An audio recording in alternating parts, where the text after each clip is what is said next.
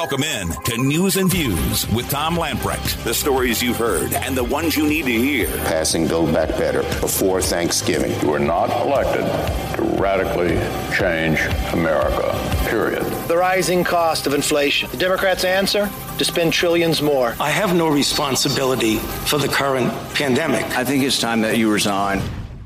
Your life, your values, your voice. This is News and Views with Tom Lamprecht on Talk 96.3 and 103.7. All right, welcome in. It is News and Views. Tom and Benny got a good program lined up for you.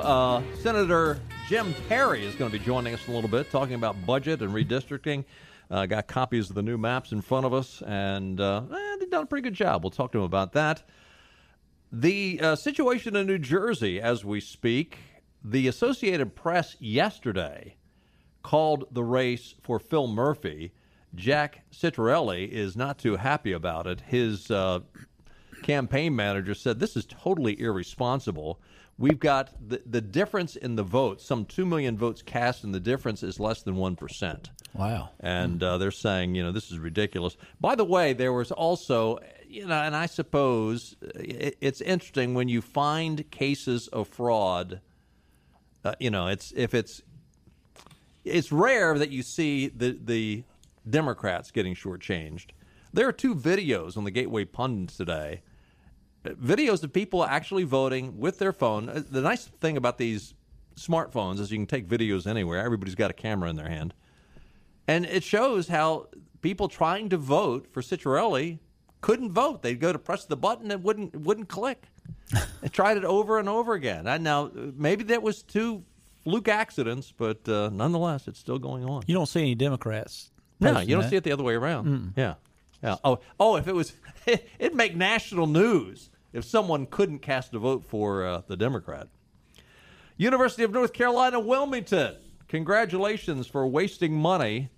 They paid the 1619 Project fictional author Nicole Hannah-Jones $16,670 to speak for 55 minutes. Actually, she spoke for about 40 minutes and then had a Q&A for 15, 20 minutes.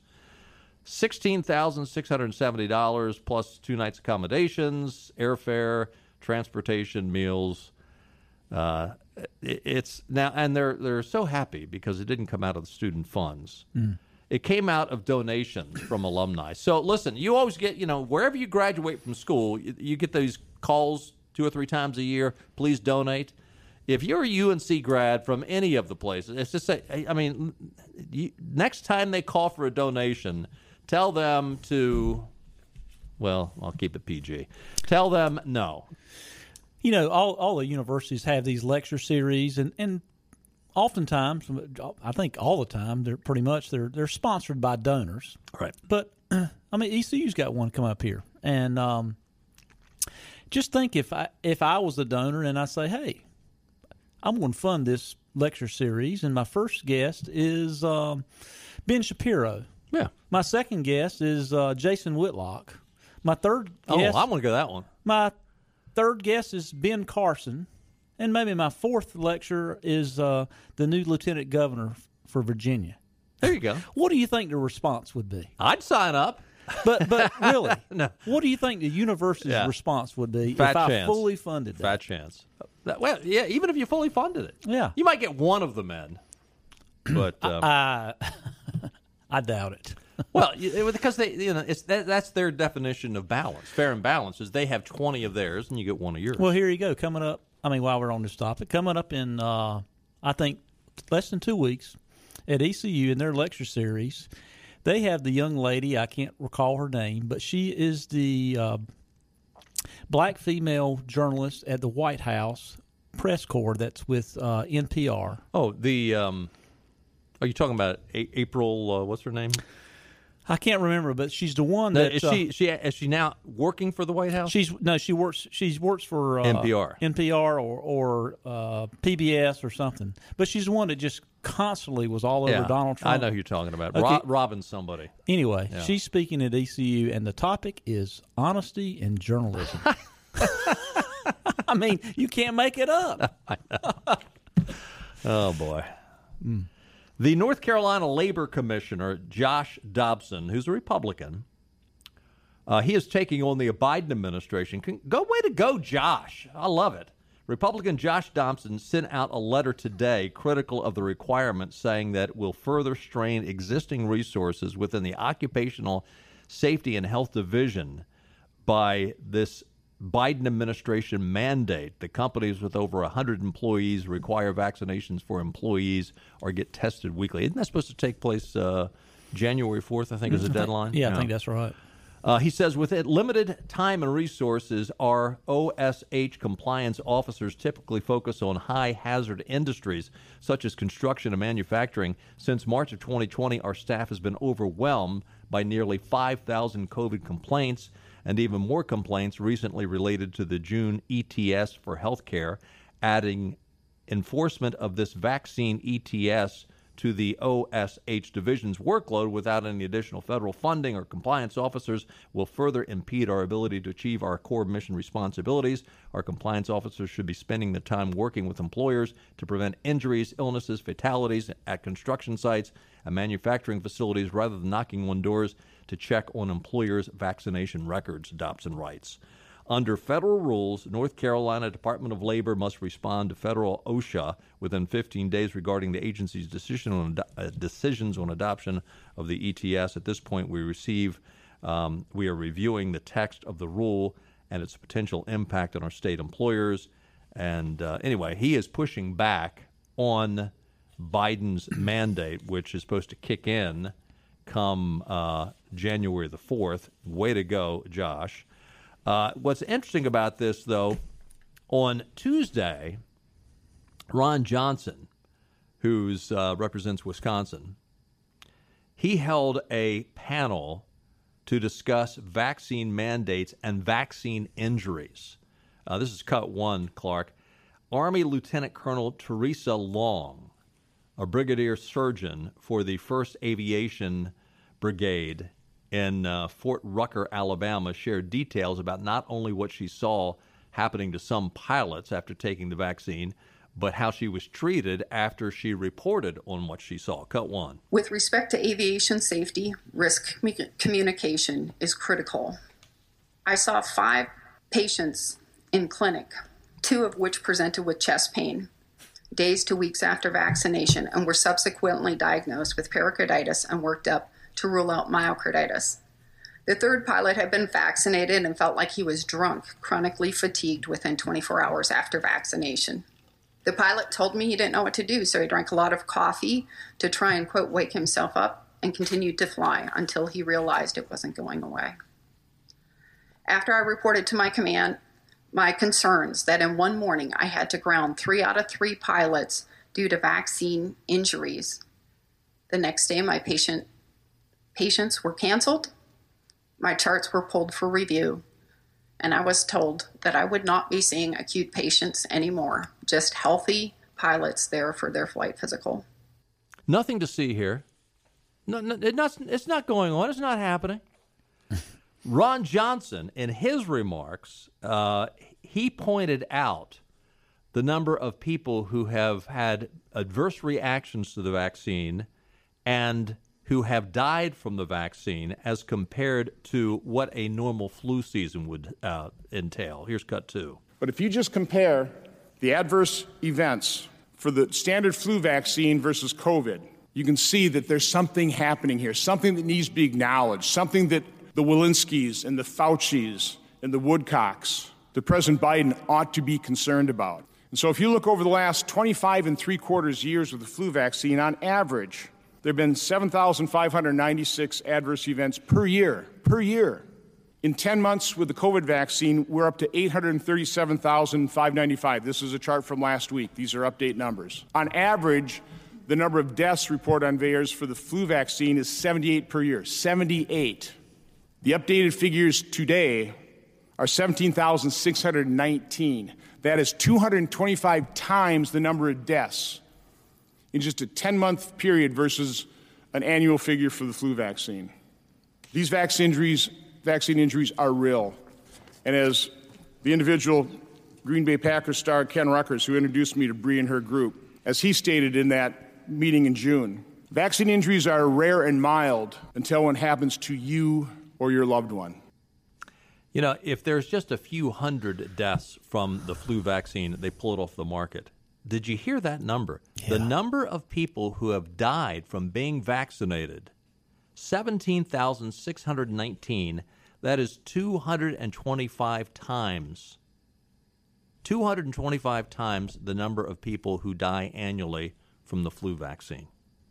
837,595 people have had an adverse reaction to the vaccine. Yeah, and that's not exactly being reported. And whenever it's talked about, I've been keeping up with this. That's a lot more than last time I looked, but I've been keeping up with it. And when I mention it, I mean, the majority of people's like, you're getting this. This is fake news. You're reading these websites like, I'm not. I'm getting the information that's there, but it's sure isn't being talked about. Anthony Fauci got his bell rung again today by Rand Paul. Down goes Fauci. Down goes Fauci.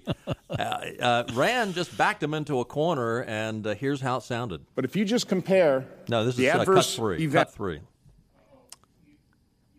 All right, I'll tell you what. Let's take a time out because when we get back, we're going to be joined by Jim Perry. We'll get back to that audio clip after we talk to Jim Perry, the budget, and some redistricting maps and more. Stay with us. We'll be right back.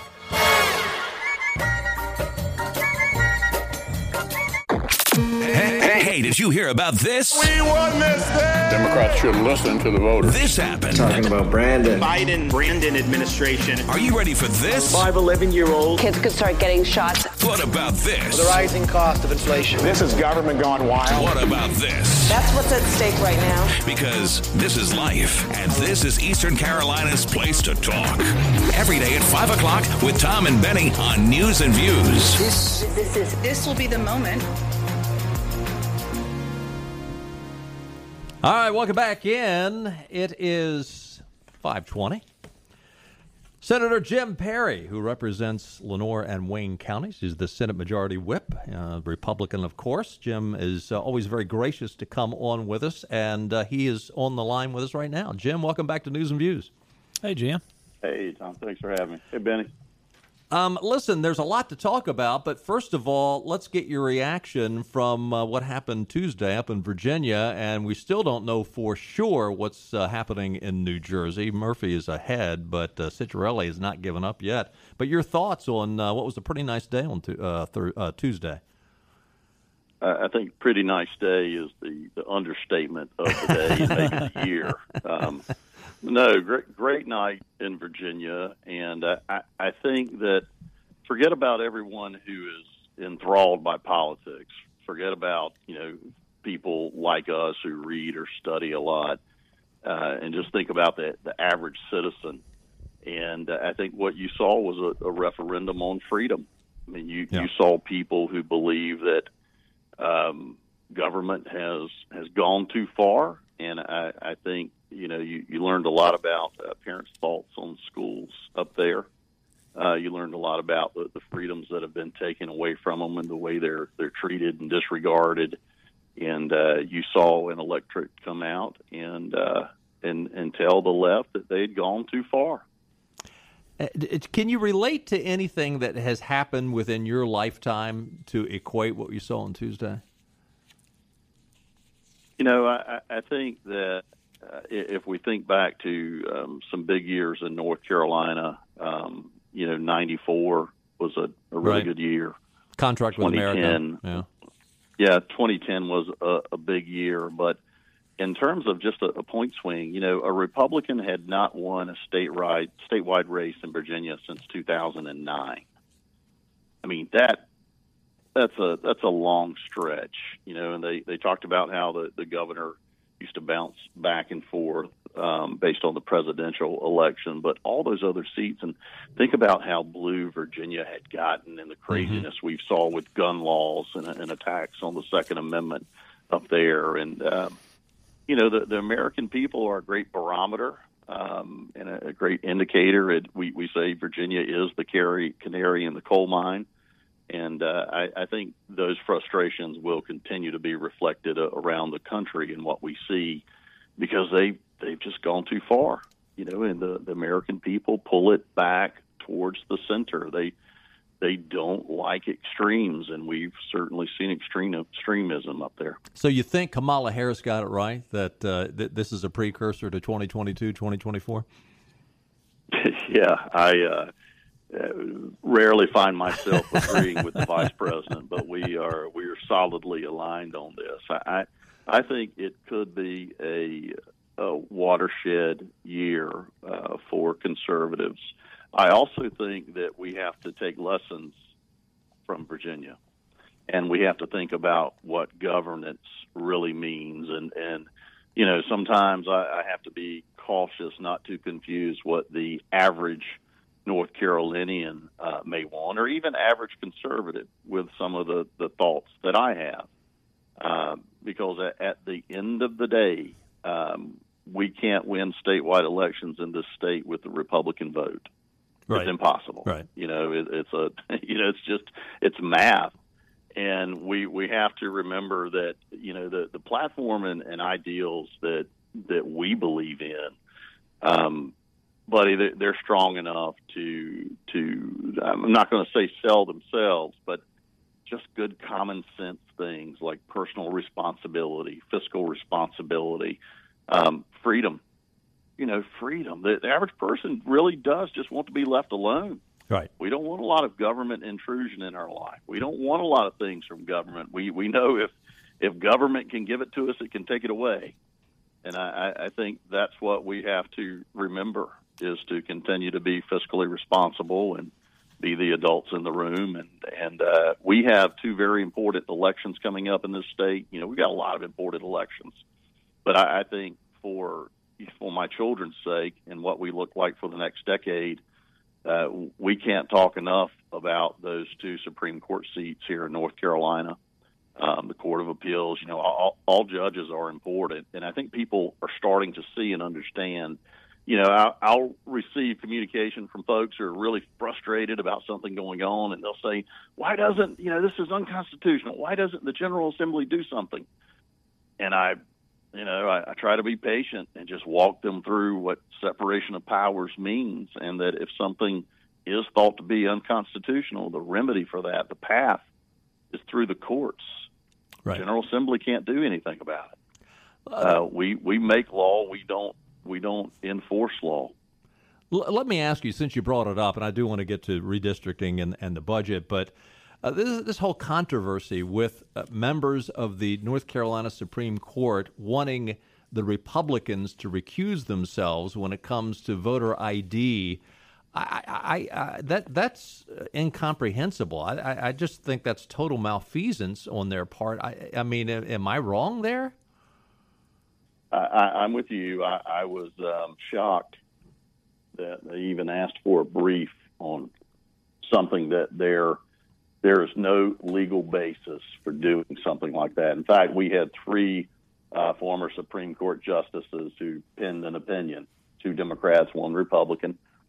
One actually happens to be from Greene County, former Chief Justice Exum. And, you know, they all agreed that when it comes to recusal by a Supreme Court justice, there is only one individual who knows whether or not they are biased, and that is that judge.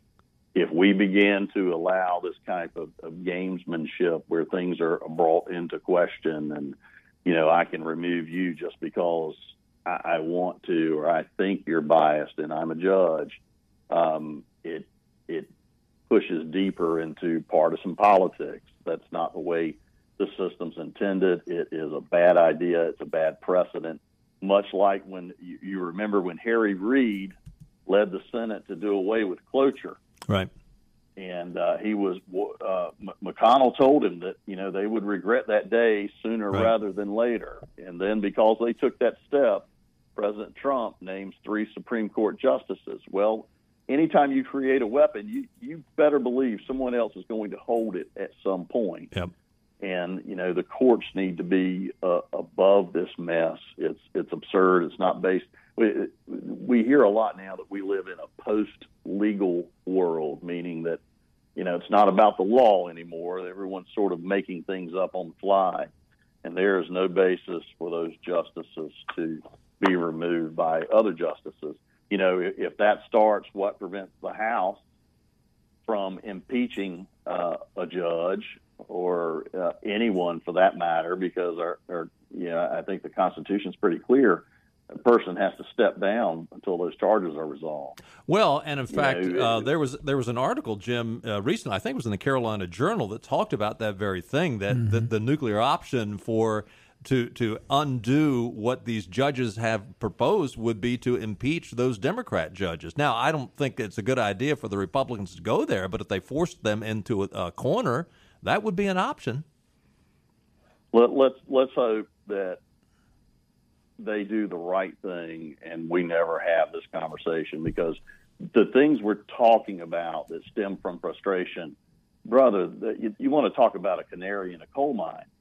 That leads to the fall of a society. Yeah, yep. It's anarchy. You abandon all rule, and you're spiraling down. But how much can the people take? How much should they take? When the other guy's not playing fair, it's hard to think about fairness. All right. You have a civilized society, a civilization in general, with a rule of law, with a constitution like we got, and a rule of law. And I mean, historically, you look back centuries, those that do not have that collapse. Well, and again, going back to Tuesday, the New York Post had an article today just talking about how so many of these races across the country, from Seattle to Long Island, the DAs that were elected, the vote on defunding the police in Minnesota, people voted against anarchy on Tuesday. Yeah. Well, I think that continues. Yeah, I think the important point that you just made, Jim, was the fact that those three former Supreme Court justices from North Carolina are very well respected, and two were Democrats, one Republican, saying this is unconstitutional. Yeah. If that doesn't tell you where they need to go with this, I don't know what does. Let's change gears just a little bit. No basis in law. Nope. Yes, absolutely. Let's talk about budget and redistricting if we can. First of all, do we have a budget that the governor will sign? So where we are now, the Senate and the House have both put forward a version, and then they get together to work on a conference committee report, which is, think of that just sort of like shuffling the deck back together after you've divided it into. And the House and the Senate have agreement on what they would do, and our leadership and some other members have from time to time met with the governor or his designees to try to find some common ground. You would think with all of this money, we would be able to find some common ground and people could be reasonable. And I'm not pointing fingers anywhere. I'm just saying, there are two kinds of problems to have, I guess. One is not having enough money, and the second might be having too much. One-time money, though, not recurring dollars. We've got a ton of one-time money. Where we are now is, I think we're, still very far apart with the governor. And Speaker Moore has made some public comments about, at some point we have to move forward with a legislative budget.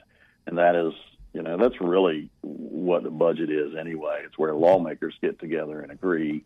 In that instance, I believe he is referencing we have to have enough Democratic support.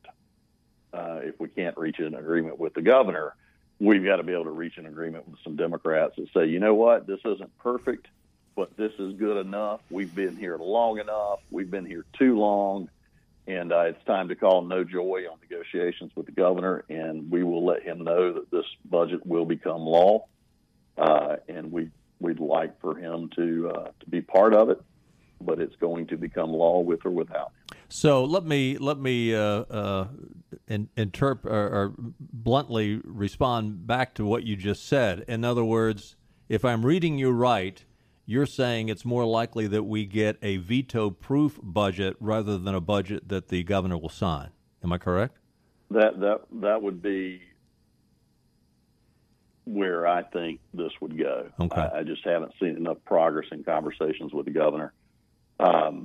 but, you don't start working on a veto override during the budget process. I will, I'm the whip. So I'll tell you, I started working on that 18 months ago. How strongly can you whip that whip? We will see. Well, we will see. Let me ask you a sub point. This conversation, this ongoing conversation about Medicaid expansion, and that some of the Republicans in the Senate were willing to include Medicaid expansion. It sounds like the House just said no way. So I'm assuming that is not a part of the budget. That is not a part of the budget today. We have had conversations in the Senate. Senator Berger has had conversations with Governor about Medicaid expansion since the governor came into office. That's not a new conversation.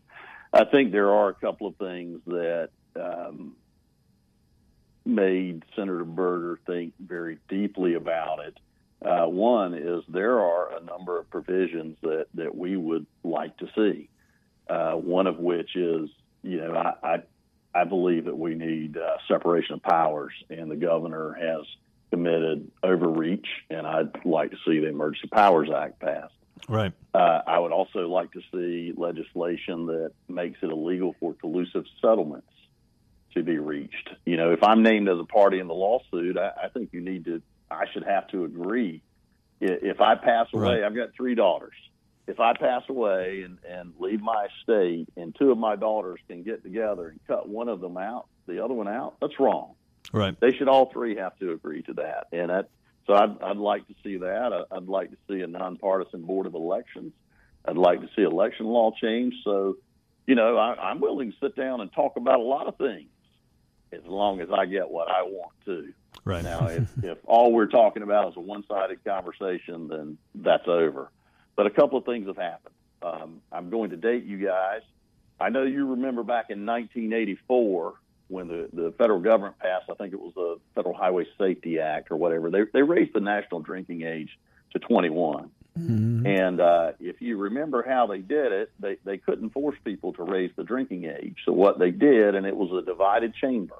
Ronald Reagan was president, Tip O'Neill was Speaker of the House, and George H.W. Bush was president of the Senate.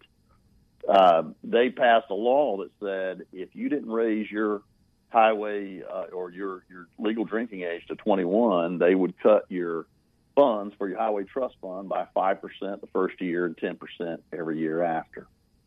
And then they got a lot of, quote, voluntary compliance. And that was challenged in courts, and the courts upheld it. Supreme Court said, yeah, it was okay. Well, when the Democrats passed the Affordable Care Act and tried to shove it down the throats of the states, they said at that time they were going to withhold all of your Medicaid money if you didn't do it. They're just not paying for any of your Medicaid, and the courts stopped that because they did what they do. They went too far. Mm. Now, in North Carolina, the federal portion, the state pays about a third, and the feds pay about 2/3 of Medicaid for us. So the federal payment is about $10 billion. So if they cut our Medicaid payment by 10%, we'd have a $1 billion recurring hole in the budget. So they have a carrot and they have a stick. I know you are aware of the reconciliation bill. They are contemplating just an all-out federal expansion of Medicaid. They'll pay for all of it, but it doesn't change the reimbursement rate we have today. So the reimbursement rate at 66%. That's I mentioned that was $10 billion. If we expanded Medicaid, the reimbursement would go up to 90%, be about $1.7 billion. We'd have about $500 million worth of cost. So we could go, basically the money we're taking out of state coffers today to pay for Medicaid, we could reduce it by $1 billion per year. So you're talking about potentially a $2 billion swing just by manipulation at the federal level. So they have the ability to expand Medicaid without us. Let's not get anything for it, like those provisions I mentioned. because I want to see the governor's powers put in check where they're supposed to be. They also have the financial hammer that they can hit us with. If they had been smart, they would have gone that route instead of going away that the court said was, not okay, not constitutional. So it complicated the question, and it did make members pause and think, because I'm going to tell you, we hear every day from so many people that say, you've got to put this guy's emergency powers in check. Right. You've got to do that. This is included. tyranny. Find a way. Yeah, find a way. So, we have tough conversations, and we think through it. We're not there today, but you don't ever want to send a lawmaker anywhere that's not going to sit down and listen to all of the information and be willing to make the best decision they can for the people they represent. So, but it's not there today. I just wanted to give a little background information on why it was, the conversation's been a little more complicated. Phil Berger still believes it's bad policy. We have a shortage of physicians in the rural areas, dumping more patients in front of dumping, healthy 24-year-old, 6'4", 225 male in front of grandmama. That just doesn't make sense. To be the right thing to do. Yeah. No. Hey, let me switch gears because we only got a minute or two left in this segment. But on the redistricting maps, I'm taking a look at 3 different maps: the state house, the state senate, and the congressional maps. First of all, kudos on keeping the, and by the way, I was talking to Senator Jim Perry. He's a member of the redistricting committee. Kudos in keeping so many, especially in the congressional and state senate maps, keeping so many communities and counties whole. Thank you. I think there's only, 15 counties that were split in this map? Is that right, Jim? Very few. I don't remember the exact number. I'd have to look at Stat Pack. But, most people don't understand or know that the rules are different. The law's different on what you do with congressional map and state maps. And our state constitution requires that we keep counties whole whenever possible. But that's been a joke up to now. This is the first time, in all honesty, that's been ignored up to now. So in the 80s, they got really bad. And in fact, it was a conservative from Beaufort County who sued over the whole county provision, Ashley Stevenson, to make them start observing that whole county provision. So now we have to have equal population. We can go, all Senate districts must be the same size within plus or minus 5%. They've got to touch each other. So if you group counties together, but you can't just have, they call it single point contiguity, meaning that you can't just touch at one place. They've got to be side by side.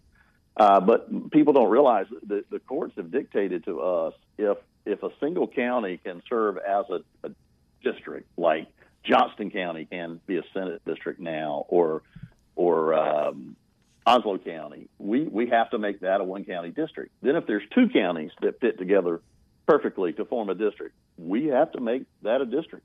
And then it's 3 counties. So there's a process that we must go through.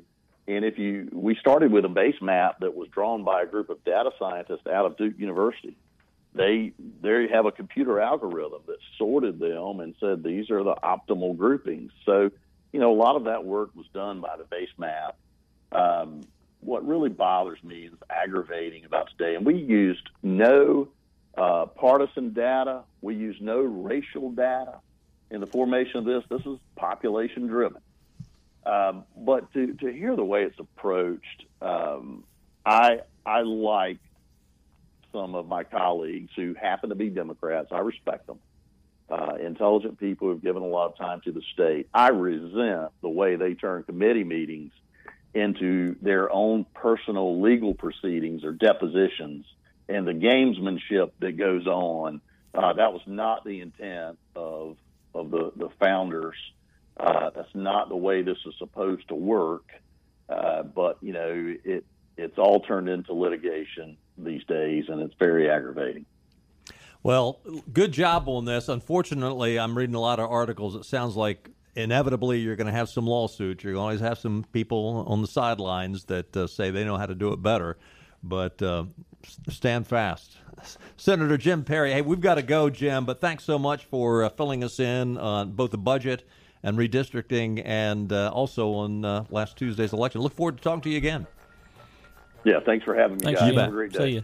Hey, listen, we're going to play a little political trivia when we get back. So give us a call, 561-8255. Political trivia when we get back. Your category, Gerald Ford. It's going to go quick, I promise you. 561-8255. Political trivia when we get back.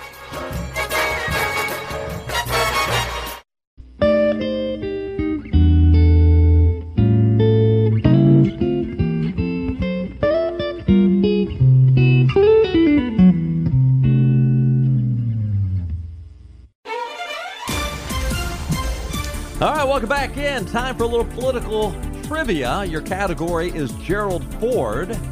Good prize package includes a free oil change for your car or pickup at Dave Davis's East Carolina Chrysler Dodge Jeep or at Washington Chrysler Dodge Jeep Ram. A gift certificate to the Ironwood Golf Course, a gift card to University PC Care, a $20 gift card to Gwendy's Goodies Bakery in Ayden, a $20 gift card to Mucho Bueno down in the Westbrook Shopping Center, US 70 West in Havelock, a gift certificate from Fit for Life 24, including 2 free training sessions. Remember, if you or anyone in your immediate family have won recently, let 60 days pass before you play again. First up, it's Mitch. Hey, Mitch. Hey, Mitch. Mitch, you with us? Okay. No Mitch? Shall we try Al? Hey, Mitch, are you there? Yes, I'm here. Oh, there you are. There's Mitch. All right, you ready to play? I think so. Okay, here's your question. Category is Gerald Ford, President Gerald Ford. Question, Gerald Ford holds a unique distinction in his political career that cannot be said of any other politician. What is this unique distinction? And by the way, I'll give you your first hint. It has nothing to do with being attempted assassinations on his life, okay? What do you think? What is this unique distinction? Oh, boy. The only thing I remember about Gerald was that he played football. Yeah, that was unique, too. I don't think he was the only one. In fact, didn't Ronald Reagan play football? I believe he did. Gerald Ford, of course, tripped down the steps, but that's not unique anymore because Joe Biden does that. Gerald Ford was an Eagle Scout as well. Oh, there you go. So, good guess, Mitch. That's not it. 561-8255. Let's go to Al. Hey, Al. Hey, Al. Hey there, how you doing? Doing great. What do you think? Gerald Ford holds a unique distinction in his political career that cannot be said of any other politician. What is this unique distinction? He was the only one appointed because Nixon resigned. Okay, it's more than that though, because there's you're warm. You're warm. I'll give you another crack at it. You're warm, but there's more to it than that, because other people have done that. Yeah, Lyndon B. Johnson, for instance, was appointed after Kennedy was assassinated. He was the only one who came out of the House of Representatives and appointed. That's not it. But I tell you what, you're all over it. You're all over it, Al. You gave Tom a big hint. Tom's up next. Hey, Tom. Hey, Tom. Hey, how you doing? Good. Gerald Ford holds a unique distinction. What is it? Yeah, this is the only trivia I know about him, is that he was the only person who became president that was never elected president. Is more to it than that. Yep, a little more. There's more to it than that. You're warm, but a little. Because again, he did go to that school north of Ohio State that nobody talks about. No, this has to. Yeah, he was a Wolverine, wasn't he? No, that's not it. You're that's warm, correct. But again, Lyndon Johnson wasn't elected to the presidency, and he was president. So, 561-8255. Let's go to Doug. Now these guys are all warm, Doug, but they're missing it by just a hair. Here's a hint, Doug. Appointed, he was. Are you there? I'm here. He was appointed, but he had shortest term. That's not it. No, that is not it. The other two guys were all over it. Yeah, 561-8255. That opens up some lines. 561-8255. Mike, Hey, Mike. Come on, Mike. Hey, how you doing, Tom? Good. Do you think you know what it is? You want a hint? Do you want a hint? I think I know, but the one thing, Johnson was elected. He was elected in '64, B. Humphrey. Oh, he was, yes, but initially, you're right. That's true. That's true. You're right. That's true. All right, but what do you think? I think he was the only president that was not president or vice president that ascended to the president. That is it. He was never elected as vice president because of Spiro Agnew or the presidency because of Richard Nixon. Way to go, Mike. Good Hang job. on there. We got to take another break, but you are our winner. We'll get all your information and get you those gift certificates. Stay with us. Vinny and I'll be right back.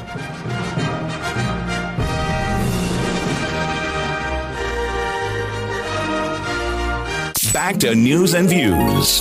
Talk 96.3 and 103.7. Welcome back in. Congratulations to Mike Kashmir, who got our political trivia right. Gerald Ford is the only person to serve as the president and the vice president without having been elected to office. And again, we could have taken the answer, prior to Biden becoming the presidency, he was also the only president who would trip up and down the steps to Air Force One. But, 3 times. He did it 3 times. But Joe Biden has taken that distinction away from Gerald Ford. So, Gerald Ford, what was his wife's name? Betty Ford. Thank you. Friends of ours met them out in Vail, Colorado, where he retired after he was the president. I don't know if they lived full time out there, but a good friend of my wife lived out there, and when her kids were little, he said they were the nicest people. They'd seen them out on the ski slopes, and they'd hold their kids and talk to their kids. And anyway, it was apparently very, very kind people. Played football at the University of Michigan. He did, and got hit in the head too many times, apparently. That's not a knock on Gerald, but he did. He was running back, wasn't he? Come on, man. I don't remember. Yes, I'm sorry, Joe. Yeah, you got hit too many times in the head, too. Is that why you fall up and down the steps? Just wondering.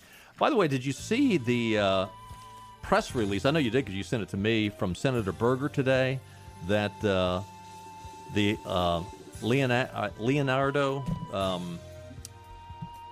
controversy about spending money on schools. Leandro, is that how you pronounce it? Where somebody from California is determining how much we should spend in North Carolina? Yeah. Yeah. And apparently the Roy Cooper administration is on both sides of the issue. They're paying for these people to come in and demand that we pay the money, but they're also acting as the defense in the case. A total malfeasance, as you might imagine. And this was reported by not a liberal by not a conservative publication. So, hey, we got to run. We'll do it again tomorrow. And by the way, Greg Murphy will be on with us tomorrow, and look forward to talking to him. We'll see you. Bye-bye, everybody.